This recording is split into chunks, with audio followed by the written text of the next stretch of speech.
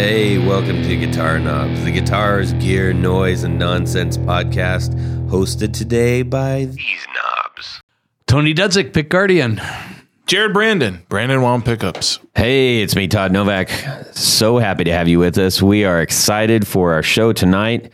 This is the Guitar Knobs podcast, and we love talking about boutique builders of guitars and pedals and gear and all kinds of that sort of thing. And on the line, we've got somebody super special. Johnny from Daredevil Pedals. And you are calling from? I'm calling from Chicago, Illinois. Nice. Hey. Heck of a music town there. The Bears. Yeah. Let's see here. We got a couple things that we're going to take care of. Tony? Yes, special shout out to our good friends at Rode Microphones. They have provided us with not only some Procaster microphones and the articulating stands, recording our magical podcastian frolicking. Thank you, Tony. And thanks, Rode. Indeed. If you've been listening as of late, you've heard us bring up the Potent Pairings thing a few times. That's a segment that they have under the news tab. And that's actually one of my favorites because they've pulled on a lot of people that I dig. They're looking for now is for all of you to go weigh in on what they should be doing next as far as Potent Pairings. So they've had the Beatles, they've had Smashing Pumpkins, Arctic Monkeys, a host of others, but they need a little help. What they want you to do is go to the website. They're going to send you to a place and vote for the bands that you want to have listed on there. Paired, yeah. So if you're not familiar with Potent Pairings, essentially what it does is it breaks down a couple of the main sounds that the particular band does. And they say, this is the guitar you need. This is the pedal you need. Mostly the pedals. But this is the equipment you need to sound like these particular tunes. So go over to reverb.com and check it out. Potent Pairings, and help them pick the next Potent Pairing artiste. Thank you very much. Thank you. Yes, sir. Tony. Well, let me think. So last time we talked a little bit about the Eastwood little mandolin. That came in. I'm really pleased with that. I ended up changing out some of the plastic parts, modified it so it's even more like a Rickenbacker 5002. So it has a toaster pickup in it. It has a little different nameplate on the headstock. So it's pretty cool. I mean, it sounded great as it was, but now it has the look. Also in today's, it does look awful nice. Also in today's mail or UPS, we had my Guild Jetstar came in from Guild. You didn't bring it in? I didn't bring it in. What the crap is that? I know. I had so much to carry. I had a big box of pedals. Yeah.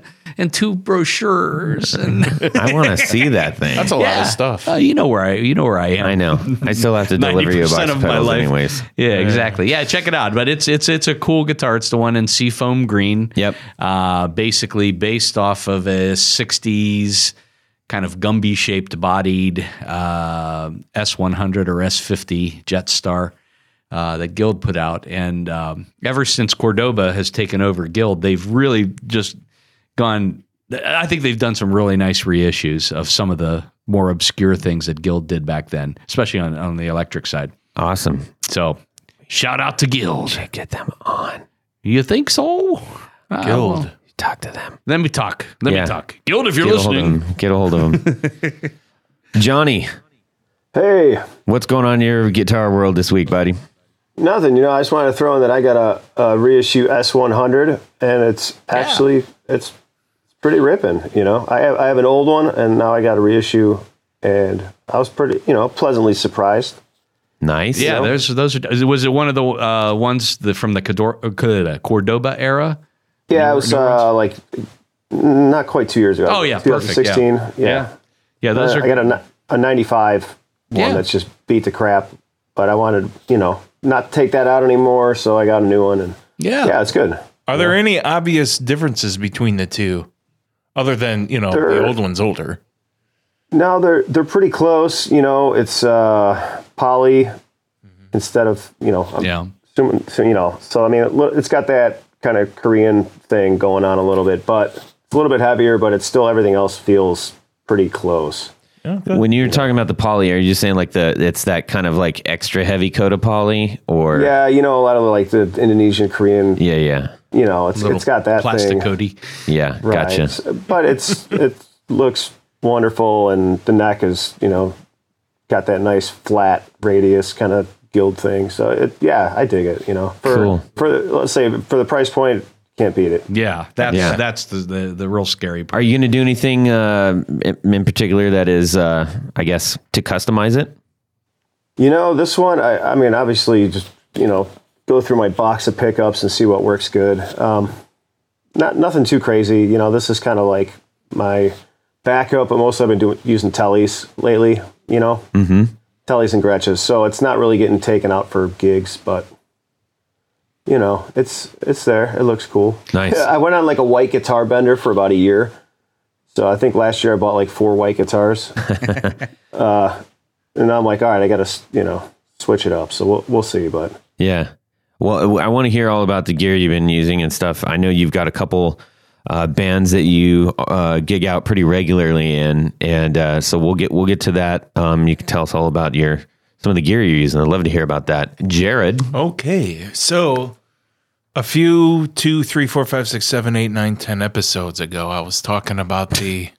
I'm sorry, I don't. It's a little while back. All right, I'm sorry, I don't recall which episode it is, fellas, but I talked about a 1966 Fender Stratocaster, and I told you I was taking it up to my favorite place in Akron to have it refinished. And Who's that? Dan up at Lay's. All right. Lay's Guitar Repair. So, anyways, I did pick up the guitar, and I got it. And they know me so well now. I don't have to be specific with them. If I really don't, because they just do everything the way I like. Because we have a good relationship or whatever. So I just said, hey, make it this color and make it look cool. Mm-hmm. And they said, do you want some aging on it? I said, yeah, put some aging on it. Just make it look the part like it should. Yeah. I got it back. It's Lake Placid blue. And they kind of sprayed it with that, what do you call it? The darker amber. Clear coat. Yeah, whatever. With the nitro. Yeah. They put a little dark. They got the color down in the age with it's not like a perfect Lake Placid blue. It looks like it's greened up over the years. So it's got that look. I had the pleasure of seeing it before you actually arrived. Right. And they showed it to me. And first they showed me the neck, right? He showed me this neck, and I was like, yeah, this is actually a pretty good neck. And I remember Jared bringing in the neck and going, hey, this is in the neck. And then he showed me the body.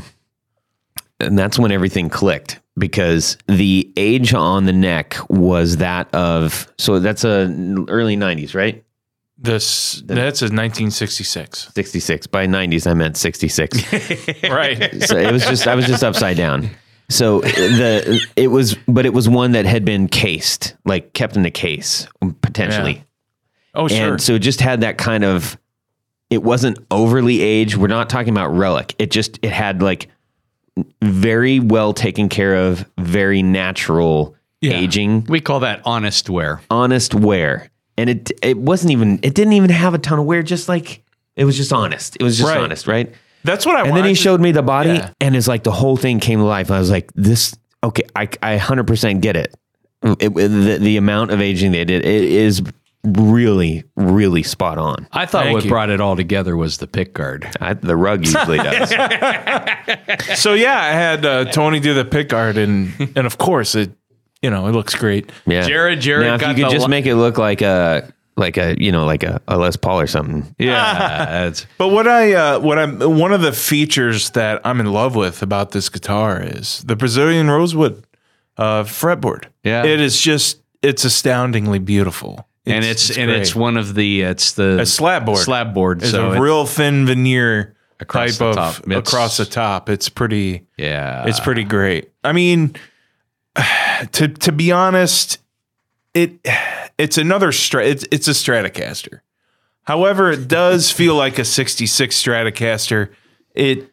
you can tell it's old. You can tell it's from 19. It's one of the better looking ones that I've seen, and I'm not a fan of those. So it's special. It's a really cool guitar. Yeah.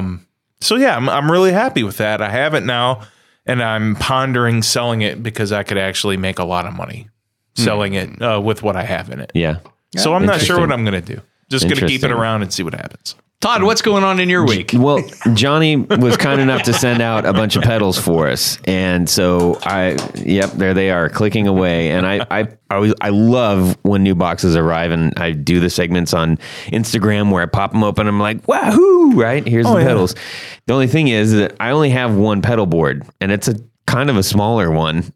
So every time I get pedals to test, I got to tear apart my gig board, and it's a hassle. And it's causing a lot of unnecessary wear, I think, on my own electronics. Yeah, you need another board.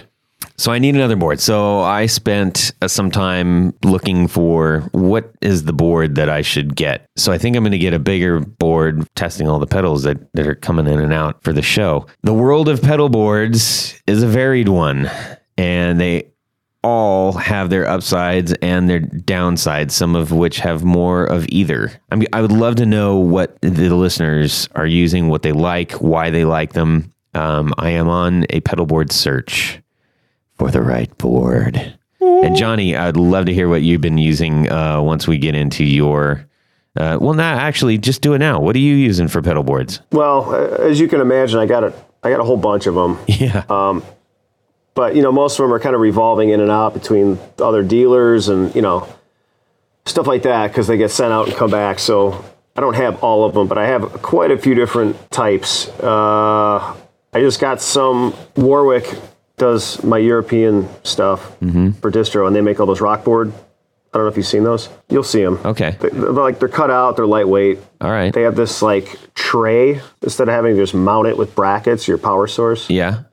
They make just like a tray. Oh, that's interesting. So you can put all kinds of whatever in there and then just do that. So I got a couple of those. Mostly, I've been with Pedal Train for years, and they're awesome. And I've beaten the crap out of them. And I've probably got 6 of those, and they're great. Because, they make the small ones. So for me, I use the small one for myself, but then I can get the PT2 and put my whole, I'll fit 10 of them on there for NAMM and all the other display stuff. So yeah, but for gigging, you're using a smaller board, right? Yeah, because like we said before, I only use a tuner and 3 or 4 pedals, right? And I don't think I've ever used more than 5 maybe. Yeah, and that was back when I used a wah. So yeah, just because I got, especially now because I'm singing, so it's I got enough to worry about. Yep. Half the time, I'm lucky if I can get just to that part of the stage to step on something. Yeah. Hopefully, it's the thing with the light on it, Yeah. And then I got to be back on the mic. Yep. So that's always been it because it's like high energy rock. There's too much going on to be trying to gently step on something. Yep. Somewhere, which I've always been baffled. These guys post their boards on Instagram and there's literally no room between the pedals at all. And there's 30 of them. How do you play a show? And I'm sure some of those guys, the singing thing. The singing thing is I can feel you on that one because I know that when I am doing shows where if the music that I'm doing is requiring me to sing, I'm not even. I mean, my board is often behind me because I got to concentrate on singing. Yeah, keep it clear. But if I'm not singing, then I have it in front of me and I'm able to do a little bit more on it. But I'm not a tap dancer, so. Yeah, I mean, I have a size 14 or 15 shoe, depending on what brand it is. How am I going to be able to step on a pedal board with 30 pedals? That's why we got you that big mini pedals, right? And they're all sandwiched together. Yeah. Yeah. There's no good utility as far as for me, no way. It's got to be the big wah-wah size pedal for me. All of them. Well, when I play out, Johnny, can you build a they all have size 5 shoe, man. Can you build a wah-wah size booster pedal? Like a big muff? All of them. I had a guy email me that wanted me to build him a custom wah pedal with all these features to the size of his foot. That's right. Wow. Like I would just say, yeah, and go and like, metal Jeez. cast something in my garage or something. I don't know. I couldn't help him, sadly, but. Right. Yeah. Well, when I play out, I usually just have my guitar tech switch the pedals on and off. Oh, yeah. Yeah. Right. Oh boy. All right. Well, cool. Let's see here. Oh, you know what time it is. 1, 2, 3. 4 on the floor. Okay, Johnny, 4 on the floor. I've been waiting for this one. Go for it. Yeah, this is tougher than I was anticipating. But like you said, I had to actually think that I mostly use the stuff that I make for myself. Yeah. But if I had to not do that, I'd go with an orange Super Fuzz. I think people will argue, between the gray one and the orange one, like the blue button thing. Supposedly they're the same. I don't know. I'm sure people can split hairs about tone or whatever. And I think that the early different enclosure ones, those just the solid cast gray ones, were supposed to be pretty close too. But I've ripped both of those versions apart and built them and rebuilt them and stuff. I couldn't really tell much of a difference, but I think it's just like an old Marshall, Yeah. You get 10 of them and they all have a little bit different just because there's so much clipping and, there's so much going on in there. Yeah. So little variances tend to make a big deal when you amplify it 6 times in a row, Yeah. Is there something specific about that sound that you gravitate towards? Yeah, it's got tons of just textury, smashy kind of chaos going on, but it's still really fat. It's really, a lot of low end. It's real warm. Yeah. It's kind of like a little bit of all the qualities you'd want from a fuzz, kind of out of control at the same time. Yeah. Like all those awesome Townsend solos kind of went in and out of feedback and just, it sounded like something was broken almost. I kind of like that aspect. And it is one of the cooler looking pedals ever produced. Yeah, it's huge. You could club somebody with it. And I'm also a massive, like Fu Manchu used those too, but in a kind of a different way where it was just fat and warm and tight. Yeah. And really together and solid. Yeah. With the full stack, So, with that goofy toggle on there, you can kind of do either or. Cool, man. So, what you got for number 2? 2, I've always had a Phase 90 or some kind of phase on my board, so I would go with, I had an old Script logo Phase 90 that I loved. I had a feeling you were going to say one, either a Phase 90 or a Phase 100. I've got a lot of different phasers, but I still kind of go back to that. I got a Whirlwind now that I'm using for my band, which is supposedly the original, version of the Phase 90, but I remember having a Script logo that was killer until it died. Those are kind of like the fuzz you were talking about, where you never know what you're going to get out of those things as far as variances and I think they were another one of those companies where they got their things done and got them out the door. Yeah, and I think the key to a lot of those early phases was that they would have to match certain components with some of those, like the early Electro-Harmonics small stones. They would be matched, the ones that don't have the LED, and that's what would give them like the really good phasing, because you're getting a more, maybe I'm wrong, but you're getting more of like an even, correct phase out of the signal. Man, those old boxes are so hot right now. Holy moly. Yeah, and they'll color the crap out of your tone, but I usually tweak that and make it like true bypass so it doesn't mess with my fuzzes as much. Yeah. Because it sounds better in the front of the chain for whatever reason. Interesting. So wait, you throw your phase in front of your chain? For whatever reason, the small stone, I think it sounds best in front of all my other pedals. Really? But I'll make it true bypass. Wow. Everybody make note of that.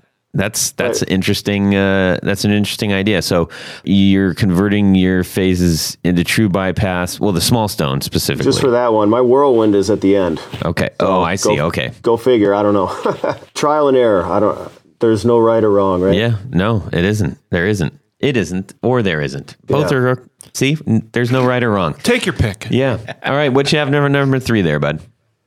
I gotta put an actual wah pedal on there. I know it goes against my atomic cock nature, but I use. I mean, that's school, personal. Yeah. Pretty much, before I even started Daredevil, I always had an old school wah on my board, and everybody has their own personal guitar heroes, but if I had to say there's only 4 pedals that I can't do without, that would have to be on there. So I've got a 74 Crybaby that's pretty awesome, but I also had a buddy lend me a Vox King wah from the 70s, which it's pretty close to just like a regular gray Vox, but for whatever reason, like you said, it just had that thing, and it was just huge and real powerful, and it did the Jimmy thing and all that in between. So nice. And for the record, listeners, so that we there's no misunderstanding. Whatever Johnny's prowess might be, he actually does have a pedal called the Atomic Cock. So I'd like to hear more about his atomic that wasn't a metaphor for anything. Or I just want to make sure that we're all clear on that. And that is a cocked wah. So it is a set wah pedal that we'll talk about in a little bit. What do you have for number 4 there, bud? Yeah, this is tough because I want to go with another fuzz. But nothing wrong with that. I mean, honestly, that's like the limit. Right now, I think I have 3 fuzzes and a phaser on my board. Yeah. So it's more just different types. But I got to go with like the old Gary Hurst MK1 Bronto Bender.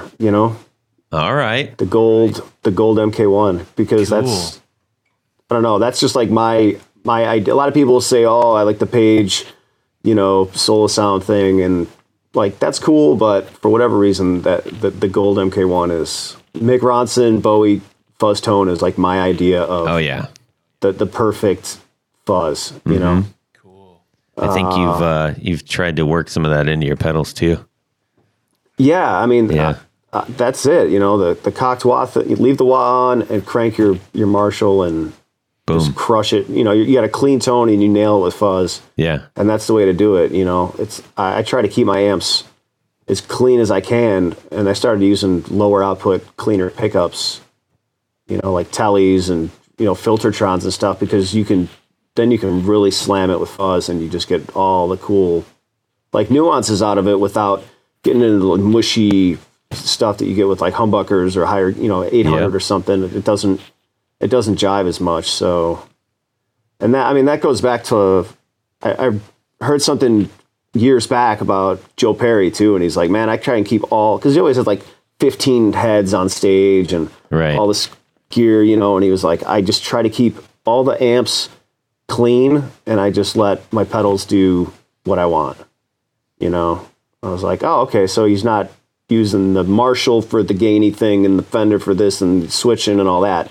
It's just everything's just loud and clean. And, I was like, well, that makes it a lot easier, Well, that's a really interesting point, because I think, shocker, there's other opinions on that out in the guitar world. There seems to be, for everyone, sort of majority belief on something, there's an equal and relative other opinion.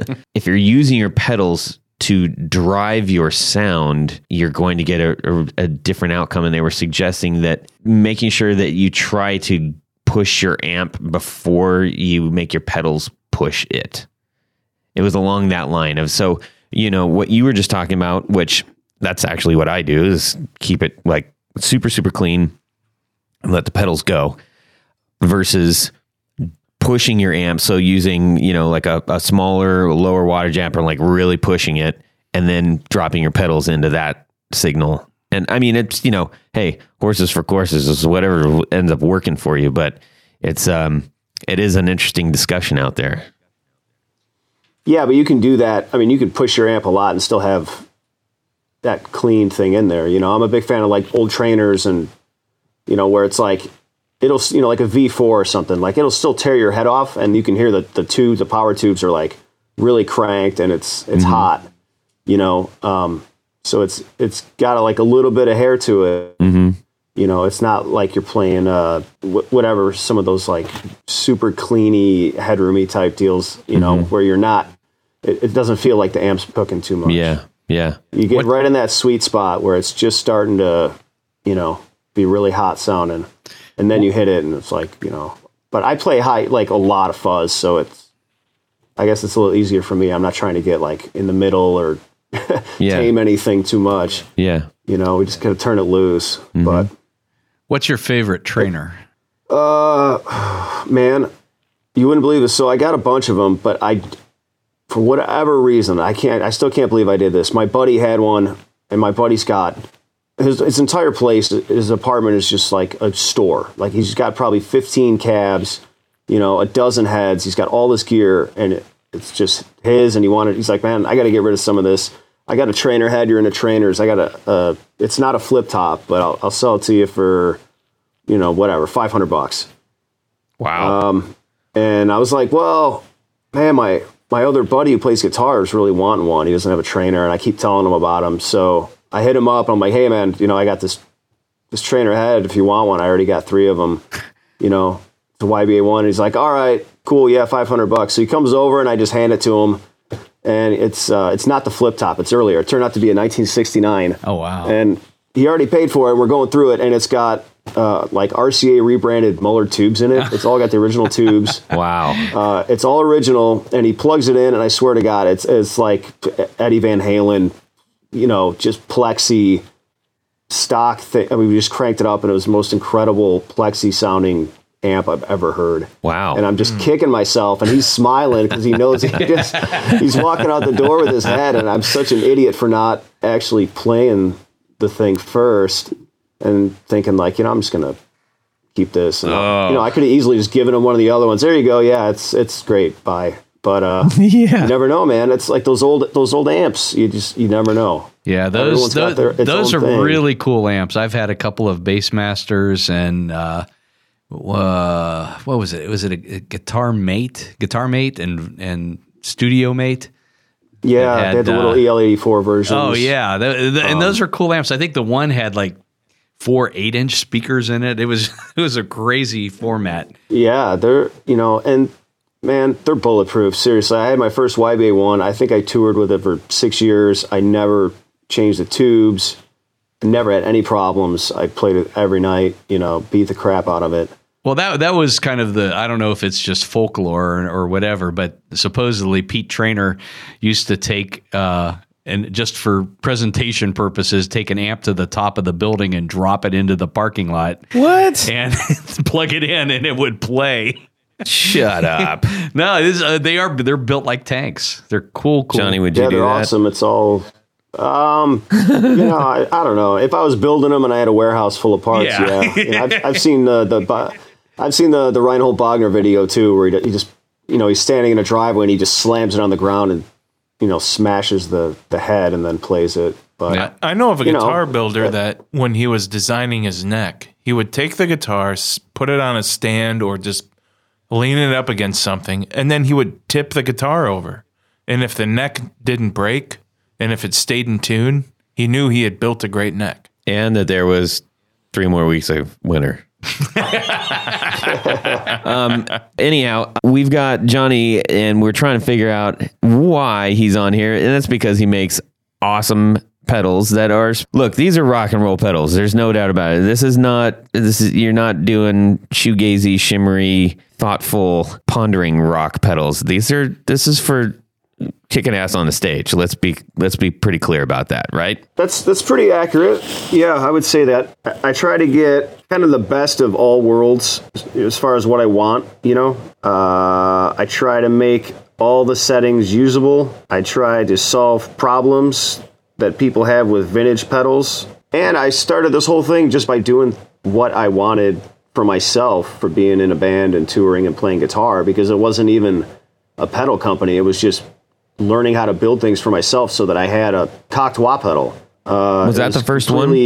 I built a kit for a Rangemaster because I ordered a Super Fuzz clone from a guy, and I'm like, hey man, will you build me a Rangemaster? And he said, well, that they're not that hard. It's only like 7 parts. You know, you can get a little kit for like $40 and build one yourself. You might get really into it, you know. And I did, and I just was like off and running immediately. That's cool. So then after that, it was like, you know, I learned how to build a fuzz face, all the basic, you know, beginner stuff. And then it was like, all right, I'm taking these old broken wahs and I'm going to figure this out because no one is making this thing and I need it. And so I was just gutting wah pedals and making these like Frankenstein things. Like I'd rip the pedal off of it and just have the knob sticking out, and you know, there's big ugly things. And I went through like 3 or 4 of those. And then I figured out the Atomic Hawk, and then I had the Silver Solo. And I made a couple other like fuzz kind of modded clone things just so that I had a handful of pedals. And I was like, well, maybe I could, you know, I started hawking them off to my friends and that whole thing, but it was still just like a hobby. And then you fast forward like 6 months, and then I was like, well, you know, this is a lot more fun than, you know, mopping floors in a bar or all the other crappy jobs I had. Because I was still, you know, when you're in a band and you come home, it's like you got to kind of do what you can just to pay the bills, Sure. type thing. So we all had really crappy jobs, and it's like, well, if I can do this and not have to stay out till 4 a.m, you know, filling ice coolers, then that might be kind of cool. So I just, you know, I kind of charged headfirst into something that I really didn't even know that much about, which I've always been really good at, is, you know, saying yes to something and then figuring it out as I go. That's a super common story, man, with everybody. I mean, I don't say that to dismiss your story. I think that's awesome, and it's hugely inspiring. And that's one of the reasons that we do this, is because A, we want to hear your backstory, and B, that's the kind of story, like, hopefully somebody who's listening right now is going like, you know, I was thinking about doing that. If he can do it, I can do it. And maybe they get started down this kick that they never would have thought of before. Time and time again, what we have is somebody saying, I was just trying to do something because I couldn't find what I wanted, or I wanted to do something creative in music, and I, you know, just want to get a little deeper into it. Everybody just seems to fall into this. We haven't talked to anybody yet who's like, I'm going to start a pedal company. So it's really great to hear that, you know, that kind of a backstory. Did you have much of an electronics exposure before that? No, not. I didn't know. I literally didn't even know how to solder. Okay, I want to elaborate on this just one moment. This is really important. This is a guy who didn't know how to solder, who is now running one of the most well-known pedal companies out there, period. Think about that for a second. That's amazing. You've created your own world. You've created your own brand. You're not lost out among the others, and you're doing what you love, I'm assuming. Yeah, you know, and I tell people too, it's, you know, from being started doing my band and touring and all that, because, you know, I was convinced I was going to be a professional musician when I was like 13, right? So after doing that for over a decade, and then doing this, it's like, it so parallels being in a band. And I always tell people that, because it's like you still get to come up with these little like nuggets of an idea, and then you develop it, and then you just kind of put it out in the world, and like hopefully people like it, right? Yeah. You know, and you have to do the artwork, and you have to convince other people it's good, and you know, it's the same process. Mm-hmm. You know, except at the end of the day, instead of just going home with $10 in your pocket and you sleep in a van, I get to sleep at home, and I actually get paid and can pay my mortgage and stuff. So, yeah. But like the approach and everything is really the same. You know, you wake up in the middle of the night with some crazy idea, like, oh my God, this would be such a cool name or effect or whatever. And then you just write it down and you go on the next day and start working on it. You know, I love being able to just kind of spontaneously do whatever the hell I want. Mm-hmm. And I don't have to even like compromise with bandmates on this. I have absolute control. I don't have to convince my drummer that this riff is cool. Right. You know, it's like, I just do it. And sounds like you need a new drummer if that's the case. Yeah, it's just a lot more streamlined, but it's the same thing, and that's kind of what's cool about it. I like just being able to still be creative, and the biggest kick for me, and this has happened, you know, a couple of times, but not a lot, but is when I'll be at some big show and I'll be watching a band or guitar player or whatever, and they're actually using, one of my pedals that I built or whatever, and it's someone, like, it doesn't even kick in that that's happening, and then I realize, like, oh my God, this guy's playing this song I've been hearing my whole life with my fuzz or something, and that's where it's one of those, like, surreal kind of things, It's like, obviously I'd rather be up there playing next to him, but this is like kind of one of the most rewarding parts about doing this, and even if it's like some kid at home, it's just inspiring people to play music, and maybe they come up with some awesome riff, or that helps them with their band, or that they find their own tone as a musician.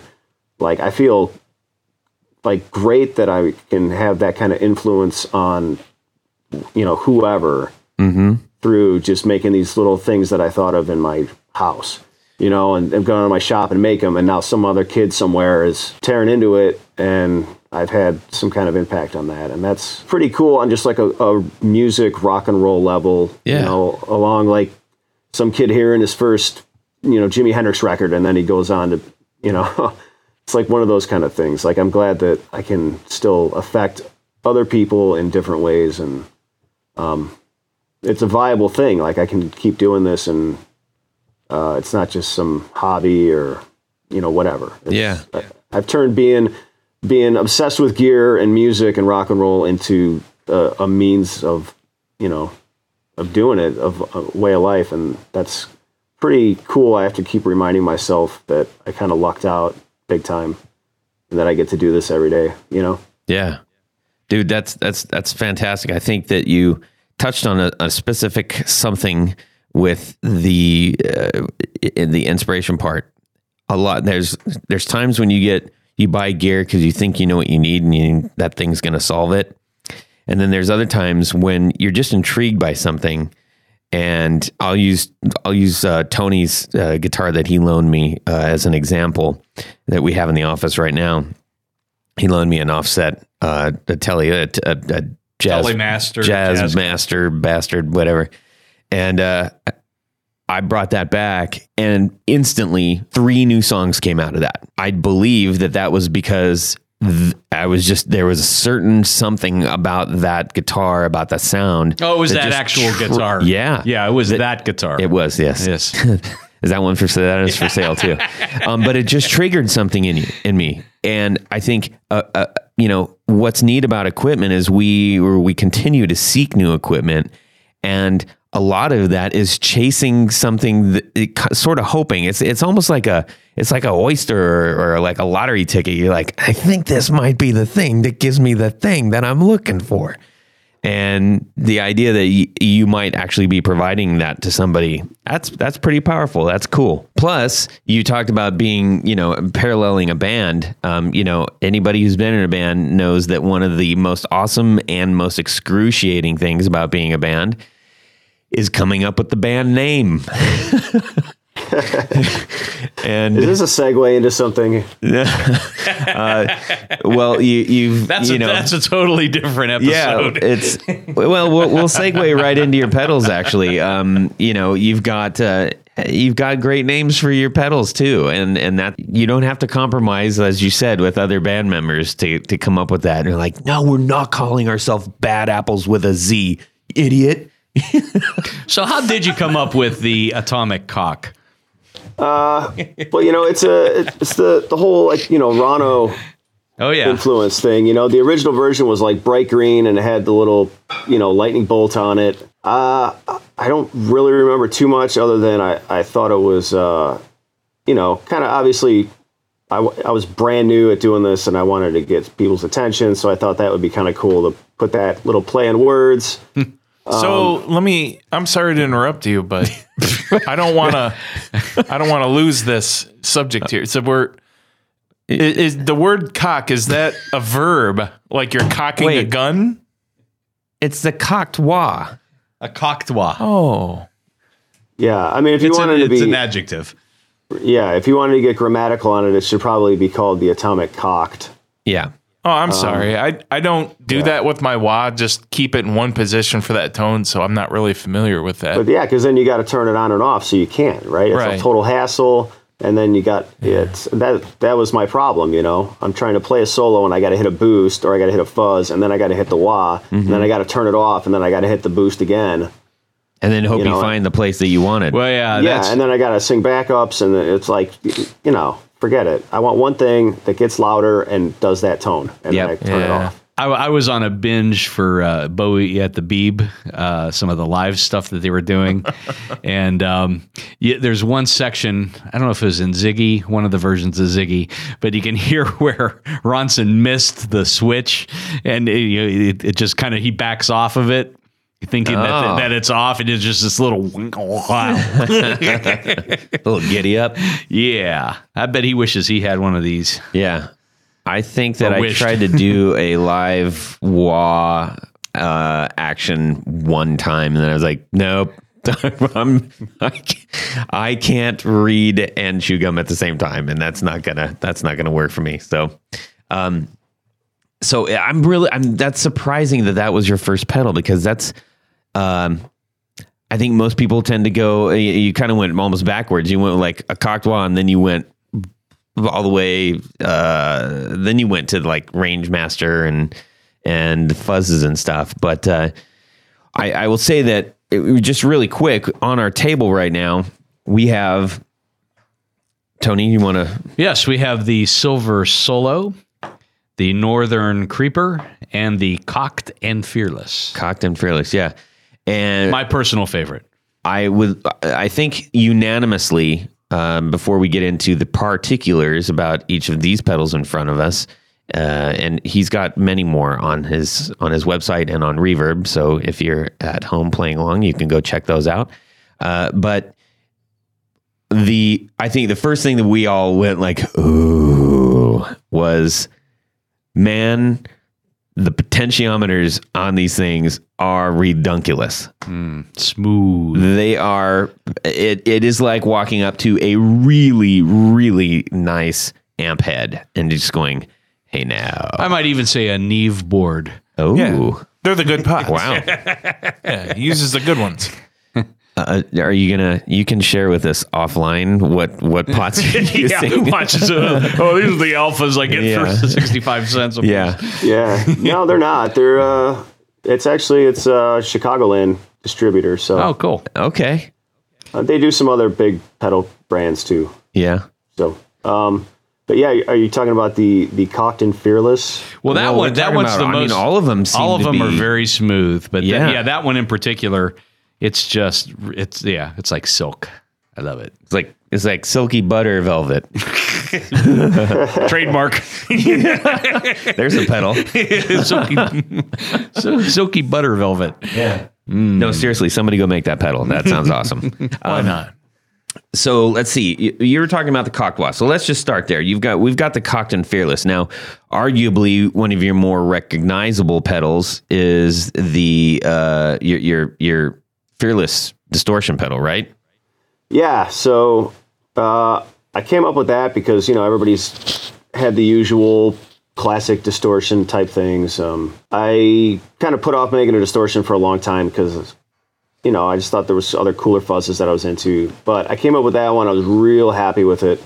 And at the time, I had an offer to do like this cool joint thing with another brand. And they had, I don't know what it was. I was going to like license it or something. I don't know. We were going to work together in some capacity.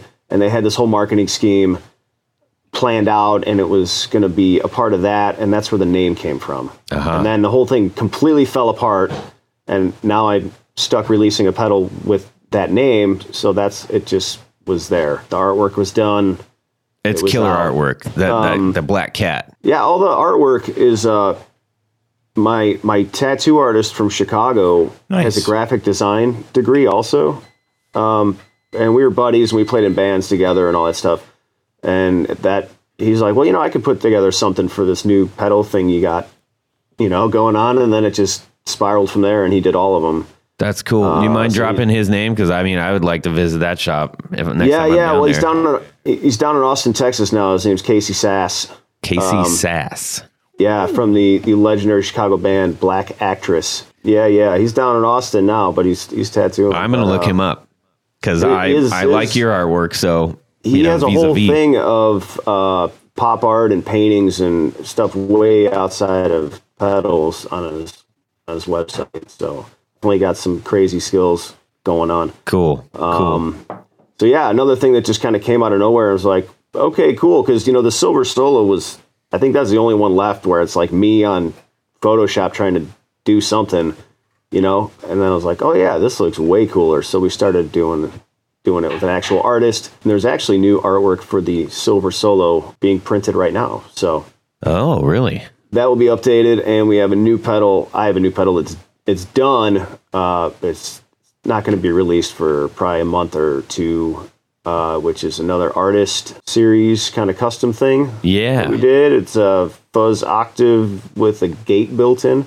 Okay. And it's like a way over the top octave. It's not one of those subtle kind of weenie things you only hear in certain parts of the neck type deal. It's like a full, Purple Haze heavy duty octave deal. So interesting. I'm super stoked to get this out, and it's more like the Cocked Inferiors where it's a 2-in-1. So the octave is independent too. So if you have other gain or whatever, you can just. Is it a living artist? It is. I just saw him in concert a couple weeks ago, and it blew my mind. Drop the name. I'm trying. Well, he might not be able to do that. Are you able? You can't do that. Can you do that? We got to make a couple tweaks, and we still have to talk about the whole. Okay, when we're done, I'm going to see if I can guess who it is. Yeah, off the air. You can poke around. I'm sure you figure it out. All right. You can blink twice if I'm right. Yeah. Ooh, if you don't answer, we'll know that's really him. Anyways, well, hey, just while you're talking about the artist series, I mean, one of my inspirations, and I know it's one of yours, you did an artist series for. Can you talk about that real quick? Yeah. So that is a crazy story because in my early naive kind of, figuring out what I wanted to make when I started first making pedals, I think the first handful of ones that I did, I was like, hey, let's do this cool. I remember reading a thing about someone thought that the Stooges sound was from a Fuzzrite, right? Mm-hmm. So I made a Fuzzrite clone, and I kind of tweaked it and beat it around and made it sound cool. And I'm like, well, I'll just put him on the top, and then it'll, everybody will get it, and it'll be cool. So I made like a dozen of those, maybe 10 or 12. I think most of them I sold to Chicago Music Exchange. And like, I don't know, a month or two later, I got a letter from an attorney. Cease and desist. Oh, no. Yeah, the estate attorney from Ron Ashton. And, I'm like, man, come on. I seriously made like 10 of these, what do you want? And luckily, in a weird way, my attorney buddy knew the guy. And he smoothed it out, and he just said, look, he'll stop. It's totally cool. You don't have to pay him or anything. So I had to stop. So there was only, a small handful of these things out there. Fast forward 5 years or whatever. And, Reverend Guitars, Ken makes awesome stuff. Yep. He did the Ron Ashton guitar, and I was hanging out with him at Summer NAMM. And I'm like, you know what, man? I told him the whole story I just told you. And I'm like, you know what? How did you work that thing out with the guitar? And he put me in touch with Ron's sister, who handles all that stuff. And she was super cool, and we worked it out. And I sent her some artwork, and she approved it, and we did it. And I did a limited run. And then we did, that sold out in a couple of days. And then we did another one with Ken with the guitar and the pedal together, and like a strap and some artwork and stuff, all in a big package. And we sold that at the end of last year, too. So I got to do like 2 runs of those. And those were actually based on the original Germania Vox tone bender that he actually did use on the first 2 records. So super cool story. It was pretty cool just emailing back and forth with his sister and being able to do that and have other people dig it, too. And in a weird twist of whatever, the guy who's playing with Iggy right now is using one of the original 12 lawsuit Ron Ashton pedals for bass on tour. And how he got that, I sent him a message, and he said he got it from his tech or something. One of the original Ashton pedals is on tour with Iggy right now, which is kind of crazy. Small world, but that's cool. Crazy. Cool story. You know? I remember when you actually, I think it was a Reverb flash sale, or it seemed like a flash sale, because I remember going on and I was arbitrarily, I mean, not arbitrarily, I pretty much, there should be like a support group for Craigslist and Reverb. Impulse buy. And I go on and it was like you were doing the sale, or there was some sale or flash thing on these particular Ron Ashen pedals. There was only like 3 left or something. I was like, oh God! Right, and I ran to it and they were gone. Poof. I had a chance. I had my chance and I missed it. It went quick, but I don't know. It turned out cool, and I had a lot of fun coming up with that. So I'm just glad that people dig it. And well, that's also that's one of the cool things about pedals, that they're accessible enough if you're into them, to where you're at some point you're not just getting them because that's the tone you need for a specific song. They're collector things, so it's like, there's certain pedal builders out there who are, we've talked about this, Matthews Effects, Champion Lecky, like people that are doing very limited run things or handmade, hand painted, or artist series or whatever. And it's like, those are the kind of ones you want to jump on and go like, I want to own that, because there's only going to be so many of them. Yeah. And it's not like buying a guitar or something where you got to drop $600 or, unless you're Tony. Yeah. Damn, big old money bags, Tony. Yeah, all right. So let's see, what else do we have here? We've got you were talking about the Silver Solo, so jump on that real quick. It's the only thing that I have out right now that's, and I guess you could say it's kind of a clone. It's basically a silicone transistor version of a Rangemaster, and then you got the blend on there for full range or bright or whatever. But it's got its own kind of unique thing going on, and I just always kept it in there because I just think it's a cool thing that everybody should have. It sounds kind of silly to say that, but it's just the most usable thing, and everybody needs a boost. I don't know. It was like my first thing too, so I kind of have that little sentimental, thing. But it's such a simple, usable tool for everybody. Well, what's really cool about that pedal is that, I don't know how much, maybe if I could say the younger generation of guitar players are aware of what Rangemasters, just understanding what they actually do and what they can add to the sound. Could you just kind of elaborate a little bit on what a Rangemaster actually does for your sound? I'll tell you why I ended up relying on it so much. Other band that I was in, it was like your total typical Marshall stack, two guitar, kind of Aerosmithy lineup, 2 guitars, bass type thing, Les Pauls, Marshalls, SGs, and so we're just constantly having this battle for when your solo comes up and you can't hear your solo, and it's just volume wars and that whole thing. And I've tried every boost and fuzz, and the loudest boost wasn't loud enough, and that all. And then my buddy's like, man, you got to try the Rangemaster circuit, because it does this thing where it kind of just accentuates, it's like basically a high pass a little bit, where it just accentuates, it gives it a little more push, and you get some more texture out of it, and it's just chimier and brighter, and you can hear yourself. And that's exactly what it did. It was like you're kind of cheating the system a little bit to hear your guitar better, and you get more sustain. And anybody that's ever used like a non-master Marshall or something like that, it just helps to really push it into a little bit more breakup, a little more sustain. And that was totally it, because, that's what I love, is like super vintage heads and full stacks. And it was just like the thing that I needed to make my Les Paul sound that much better in a, whatever, JMP full stack kind of thing. And I think, like you said, I think a lot of bands now, or at least like the trend right now, is definitely not people playing Marshall half stacks and Les Pauls. It's people playing little combos and jazz masters and things where they might not necessarily get that same thing out of the pedal that I wanted to get out of it, but it still has the ability to like make things jump out better, or to give you more chiminess or boost or whatever, So the application kind of goes, helps you cut through the mix a bit across the board. Yeah, especially with that, So, and I have a lot of friends that use them, and like the whole Les Paul rock thing where they just leave it on.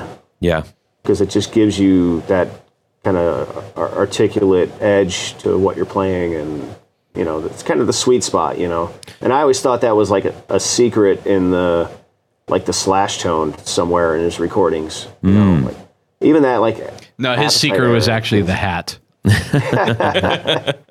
Yeah, it was his heart only functioning on 2 valves. Yeah. But it has that like kind of creamy, bright, sustainy, awesome thing. Yeah. Whatever. I don't know. We're talking about a simple pedal, but that's why I think it's cool. So if you're using 2 guitars with 2 different pickup configurations, that's also something that can really help you out. If you've got your amp tone dialed in, if you tried to make something that is maybe warmer sounding, make it brighter through the amp, but then you go to plug in your telly, this is something that can either tame that or actually brighten up something else. Fair to say? Yes, it can fatten up a single coil in the best kind of way. Well said, Mr. Novak. I think that's what you were saying. Yeah, that's what I was saying. But you said it better. Where do you typically like to put the Silver Solo in your chain? I would suggest putting it first because it functions best on the impedance from your guitar. Okay. I guess the reason I was asking is because, like you, I like fuzz, and I'm always concerned with making sure that I don't mess up the sound it's supposed to have. So when I was plugging these in, I was like, okay, these are both supposed to go first. So, I was flipping and flopping around and trying to figure out where to put it right. But I think we should trust you and say, well, all those they're not buffered and they're true bypass. So it really shouldn't matter if, what's in front of it. But, you stick your Boss tuner in front of it and you're going to notice a significant difference in the tone of the pedal. And, like you said, with fuzzes, some fuzzes are really temperamental about what you stick in front of it. So, like I said, unless you're running a whole bunch of stuff, I usually just keep it simple and you don't have to worry about it. But cool. I don't know. What else? You got the Northern Creeper in front of us, that's my favorite for fuzzes. That's the one I use for my band. It's about the coolest looking fuzz out there. It's just that's. It's like an old school patriotic look to it. Yeah, I grew up when Evel Knievel was the man, and I saw that and I was like, that's the Evel Knievel pedal. Yeah. Yep. Yeah. We were looking at a bunch of old batteries from the 50s, actually. Oh, yeah. Yeah, that's like, yeah. Well, if you want to get another cease and desist, you could put Evel Knievel's picture on it. there you go. So where does that term come from? Northern Creeper? Is that sort of about like the northern rock thing? No, I don't know. It's just it sounded cool. And then I found out much later, what it's like the name of a plant or something. Oh. But I heard it and I was like, it just sounds kind of tough. Yeah. Or like, like I'm from Chicago. Maybe it's some kind of, street hustling guy or what maybe kind From of, Wisconsin. what kind of plant? I don't know. It's like a vine or something. I don't know. Northern Creeper. I don't know. It sounds like a potent strain of weed. Right. That's where I was getting at. And you gotta try this Northern Creeper. Yeah, it creeps up great. on you. Yeah. Nice. So what about that pedal does it for you? It's real kind of well-rounded in the tone. It's not real trebly or bass farty or anything. And I don't know. It seems like just kind of the perfect sort of 70s fuzz, but it's still bitey and it's got the right amount of kind of articulation to it. If you roll back your volume, it opens up real cool to where it's just kind of like a overdriven amp, I don't know. I like it because it's just kind of even. Yeah. Yeah. One thing that I noticed is like on the attack setting, if you turn it way down, it's almost, I don't know, would you call it like a bass cut? The more I think that you turn up the attack, it seems to get brighter. Is that right? Or is it just, usually I keep the volume. ears?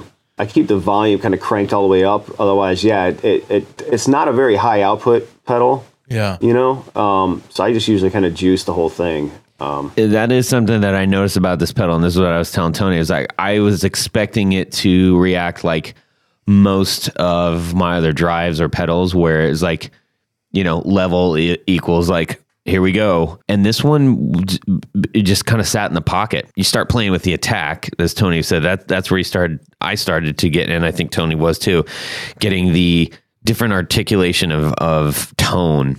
Now, whether that was something that we were perceiving right or wrong, I'm not really sure, but that's what we were gathering from it. Yeah, it kind of, you get back past like 3 o'clock and it starts to open up more, you know. My application with it is I turn it up and leave it on.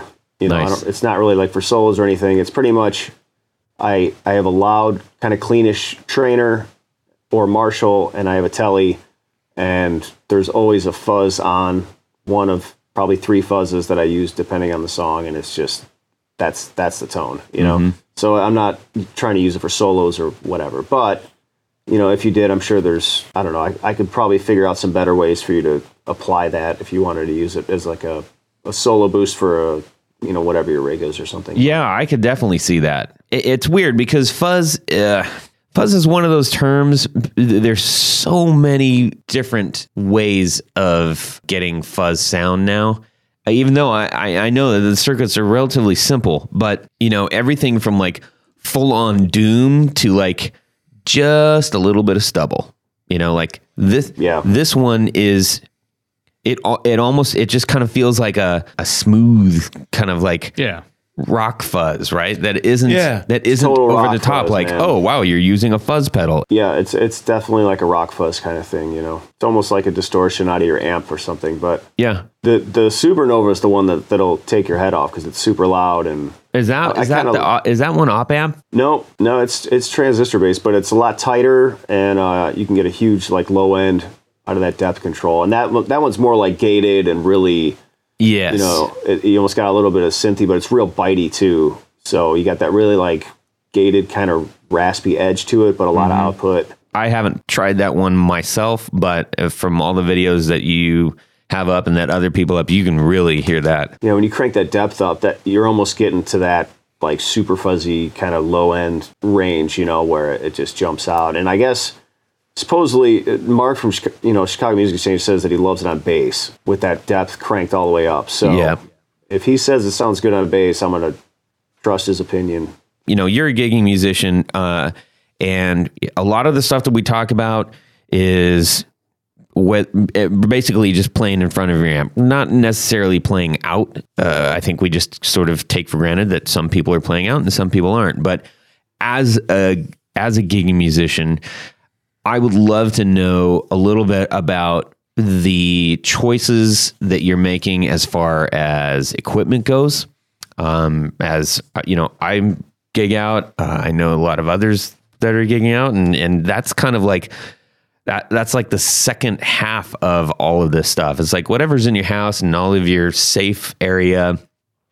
You're not playing with a set of drums. You're not playing with a bass. Yeah, your insulated basement with right. And So your amps on 2. Exactly. Right. And that's it. And that's one thing that I've kind of always tried to keep in the mix is like, you know, all of this stuff before it gets released is me playing it like live. You know, if I have a pedal that I'm pretty happy with, I build it and then I play it with a band, you know, or I play it on stage. And does it do what I want it to do? You know, because I mean, there's a lot of pedals that sound super awesome sitting in your room, right? You know, like, wow, this Big Muff sounds incredible. And then you go and you try and play a solo with it with your band, and all of a sudden your guitar disappears, you know? Try to play anything with it, and your guitar disappears. Right. It's nothing against the pedal. It's just in a live application that doesn't cut it. And that's why you take things like the Supernova, you know, or the Silver Solo or things like that. And I mean, that's the whole goal is like, hey, I want a fuzz that I can play rhythm guitar with. Right. That doesn't just turn into mush. Right. Okay, I came up with the Northern Creeper, and it totally does that. I want something that I can play a solo with a 2-guitar live band with full stacks, and I can actually hit a fuzz and hear my solo without it just being some feedbacky, mushy, washed out nothing. You know, so I came with supernova. Like these are just like solutions I'm coming up with for my own problems. And I'm assuming that that's probably a pretty great way to solve problems, is to actually put it in, the application you want and make sure it does what it's supposed to do. I'm not trying to like, blow my own horn, but like, that's my litmus test for, did I make this do what I want? And some people might not get it if they're in their basement and they're playing, their Blues Junior amp, and they hit some big crazy fuzz thing, and they're like, I don't know, it sounds kind of weird. Like, well, hopefully not, but... Well, you brought up a good point, which is, I think a lot of people, especially if you're starting out, you hear of, particular pedals that everybody plays, or, whatever happens to be hot at the moment. And then, and then you get them home and you're like, this sounds amazing. And maybe they're lucky enough to be playing with some other dudes. And just like you said, that's a radically, you get in the thing, and then it's just, this doesn't sound at all like I sounded at home. Whether that's because of your fuzz, or because you've got, this scoop sound on your amp, or you are, your reverb is out of whack with the room, then you try something, you might get another pedal. Like I think the Northern Creeper is a great example. Oftentimes when we put a pedal down, we expect it to be, I guess, the most amplified version of itself. So if you put a fuzz down, you're going to be like, all right, bring me the fuzz. If you put a reverb down, the first thing you do is you start tweaking the dials like massively so you can hear the great ranges that it'll bring you. But if you do that, if you like get this, like the Northern Creeper, and you plug it in, you're like, all right, bring me the fuzz. It may not necessarily like bring you a dump truck full of fuzz. However, when you put that in the mix up against a bass player and a kick drum and vocals, now that's a different story. Now you're actually cutting through that mix.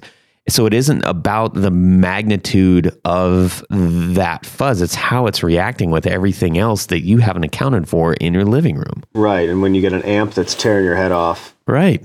And then you stick it on there. It's like, well, that's a whole, right there. That's a whole other thing. Tony and I were just talking about that before we started this, which was, you've got, most of the time when you're practicing, or, you're doing your own, you're trying to come up with your own riffs, or, you're in your basement or whatever, you're playing on a low volume. If you've got a nice tube amp, you're playing on a low volume, but whatever you're playing, but especially if it's a tube amp.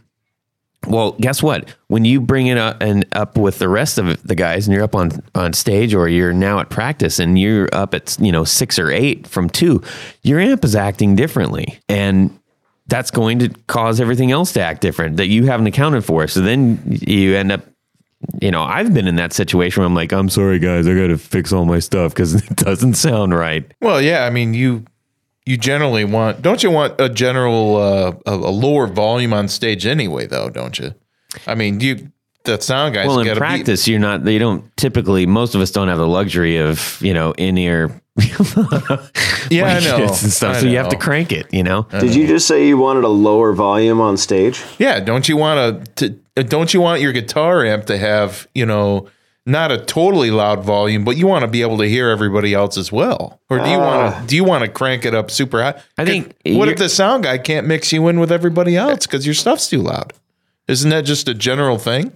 That's my experience anyway, playing live. I mean, as long as I can hear what I'm singing, then I'm good. Yeah. I think so, Jared. I think where you're getting at is the difference between being mic'd for a club versus just everybody supporting all the volume for the entire venue. Yeah, and I've been in both situations where the only sound reinforcement we had was vocals. Right. So I see what you're saying. If we paint this picture a little bit more, if we're on stage and you've got your own monitors and you've got your amp and you got the PA feeding, you don't have to rely on that's two different situations. Volume carrying everything from your amp. I'm glad I brought it up though. Yeah, no, I mean it's a good point. It sounds better though.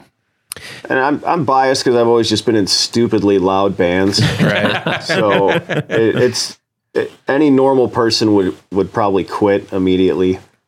So yeah. Well, hey, in your situation, at least you get to actually, hear what your amp is able to do. Yeah. Yeah. I mean, Plus, my band now is a 3-piece, so it's pretty simple. You know, there's a one guitar, there's a bass bridge on the other side of the drums, and as long as I can hear what I'm singing, it's fine. You know, because it's like two things super loud and a bunch of cymbals. So well, easy breezy. Let's easy breezy this on home with a little bit of Would You Rather. All right, yeah, let's do it. We tailored this one just for you today, man. Yeah, lay it on me. This episode's Would You Rather is it's pretty simple, and I'm excited about it. So would you because rather it's simple or well, we're not. I mean, we don't have to, elaborate like the last couple of. I think we should elaborate. I think this is an elaboration one. But go ahead. We should. Tony, if you say we should, we should. So let's get on with it, gents. All right. Would you rather have? Where are we going? You're going to go to the guitar store and you're going to pick up. We're in Detroit Rock City, baby. In Detroit Rock City. Okay. Yeah. Would you rather have a Wayne Kramer Fender Stratocaster, the signature Wayne Kramer, with the flag on it, the American flag and the stars and stripes and all that good stuff? Or would you rather have the Ron Ashton Reverend signature Flying V Carina? Now this one has the shorter horn, the lower horn. It's got 3 P90s and you got that raised center section like Firebird. And it's got 3 lightning bolts on it. Yeah, that's right. So let's for the listeners out there who may or may not, hopefully you're aware, and if you're not, that's okay too. That means you are in for a whole lot of awesomeness. If you haven't heard of these gentlemen or the music they've created, strap your boots on, people, because that's the best stuff. Can you imagine hearing any of those records for the first time? I mean, some people, I guarantee, are going to be be that for the first time. Well, neither one of those are any Justin Biebers or anything. No. I mean, if you were like some 15-year-old kid, like if you just snuck a beer out of your dad's fridge and you're 15 and you're in your basement. Yeah. Put on these guys said MC5, man. He told me I should listen to the MC5. Let's see what this is all about. That should make sense to a lot of 15-year-old kids, actually. Yeah. So let's see. Wayne Kramer, the guitar player for the MC5, and we got Ron Ashton, the guitar player for the Stooges. What are you picking? See, all right. See why I did this? Short answer. The Wayne Kramer reissue Strat. Really? I'm taking this a step further though. The original Wayne Kramer Strat or Ron Ashton's pre-CBS Dakota Red Strat. Which one do you pick then? The originals. Oh, golly. So I see a big headstock on the signature model on Wayne Kramer's. Yeah, but Ron Ashton's. So he threw in another guitar in the mix. I understand that. Let me ask the question. Okay. So is it easy? Is it CBS then? That's Wayne Kramer's. Can I confirm that is a CBS mid 60s, late 60s or late 70s. Okay, all right. I just wanted to get that clear. I'm sorry about that interruption. Versus the 62. And then I think Ron's is early. Whatever year that was, 60. Yeah, early 63, 60, whatever, 65 Strat, the red with the white pick guard. So you're taking Wayne Kramer's Strat at this point between the Ron Ashton V versus the Strat. I'm going to go with the Wayne Strat. Okay, all right, so if it was between the two Strats, which would you take? If it was between the two Strats, the originals, right? The originals. I would probably go with the Ashton Strat. Really? Well, yeah, it's pre-CBS. No, not because it's pre-CBS. Yes, because it's pre-CBS. What? You are missing the point, my son. Okay. I don't anyways, think so. For sure you are. You Okay. don't see many of those, but That's right. and the only reason I picked the Strat over the V is because my first guitar was a Strat. I got a whole bunch of Strats. I kind of got a sweet Our spot condolences. for 'em. Aha. Plus, and you know what? I never played them live. That's the weird thing. I have a bunch of Strats. I never play them. Like, I play them at home. I play them on the couch and everything. And, my kid knocks it over. It's not going to break. But Why? live, Why don't you play them live? I don't. They just don't. They don't do what I want. Are they just too Interesting. quiet? No. it's just the pickup thing, and I got a couple with humbuckers in them, but they're still not beefy enough, are they? I like how they play. I love recording with them. And now I've been using tellies, which apparently does what I need with the pickups. I don't know what it is. I don't know if it's like the floating neck thing or, the bridge. I don't know. Sounds like you need to give me a call. It's like I have seriously, I have like 5 Strats, and I've never played a show with a Strat in any of my bands. Wow.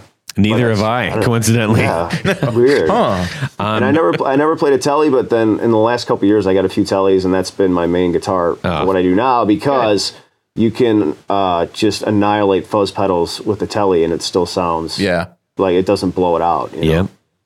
And that was like a trick I learned from this other band that I saw, and I was talking to the guy, and he's like, "Oh yeah, I got 2 plexis, and I go into the low input on both, and I play a telly."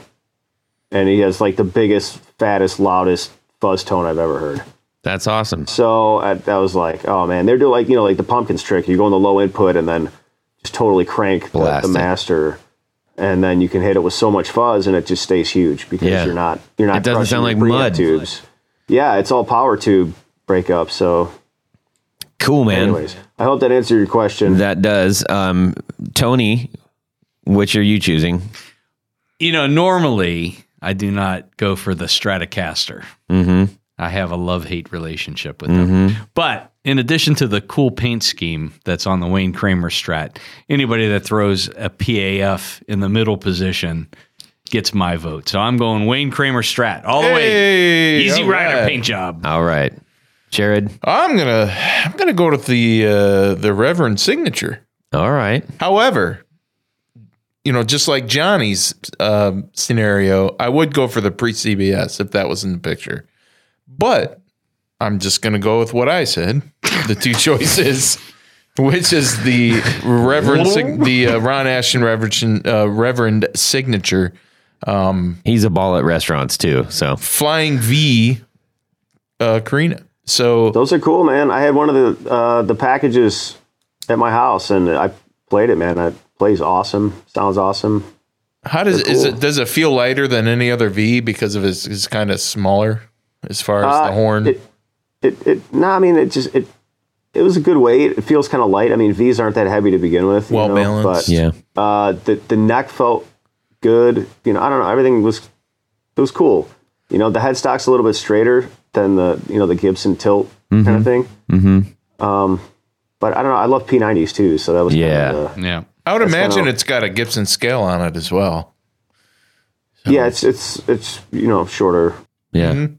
Well, I'm going with the V2. I love the MC5 and the Stars and Stripes and everything. And man, I was so excited to see that you posted that on your feed about that show coming back. That's cool. And with Doug and Kim Thale, it's going to be nuts. Yeah. And I hope it's at a big enough theater that we can all get tickets, because that would be fantastic. I will. You know what? If they end up getting out there and not down here, then I might have to find my way up there. But I got to go with the Kramer on this one.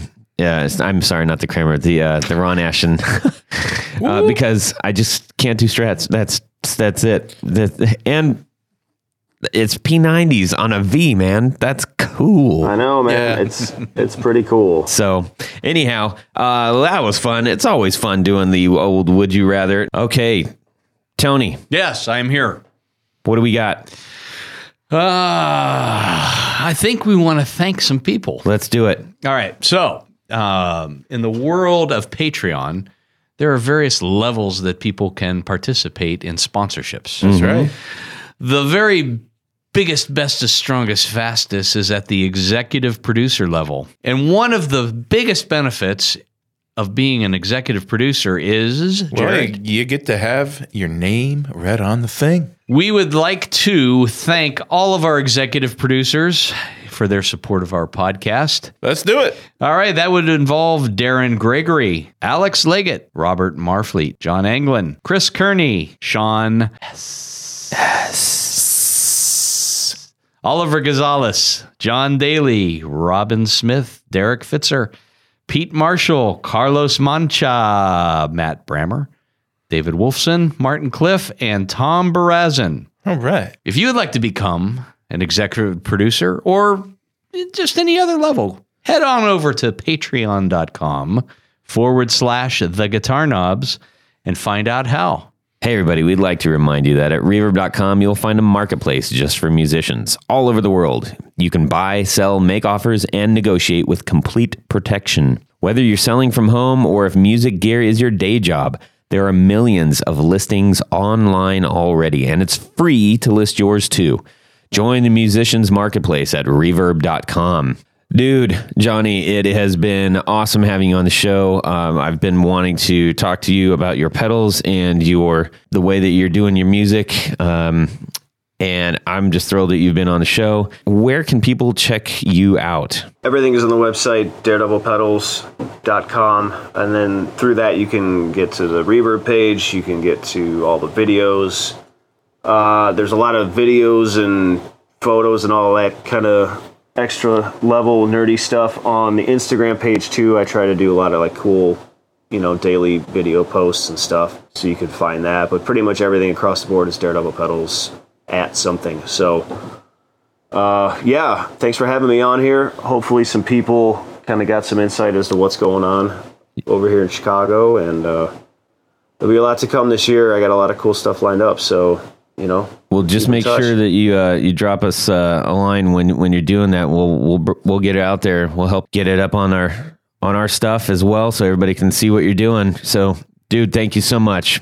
Appreciate it, man. Thanks, guys. All right, thank you. Take care, man. And Jared, where can everybody find your particular wares? Well, if you need a repair, a restoration on a pickup, or a new set, go to brandonwoundpickups.com. Email me at jared@brandonwoundpickups.com. That's Jared, Jared. Cool. Tony? And if you are in the need for a new pickguard for your prized possession, A nice one. a very nice one, check out pickguardian.com or the various social media. Right. I don't care about making money. I just love making pickguards. Yep. We're not, and yeah. All right. Oh, let's bake this cake. Cripes. Hey, everybody. Thank you so much for listening. Subscribe. Yeah. Doggone it. Hang on. It was going so well. Yeah. Well, that's it for these knobs. Please visit our Patreon page at patreon.com/The Guitar Knobs. Visit our website at theguitarknobs.com for all of our past episodes, 4 on the Floor blog, and other good stuff. You can connect with us on social too at our Facebook page and share your gear and stories on our Facebook group. Also, be sure to check out our Instagram at Guitar Knobs.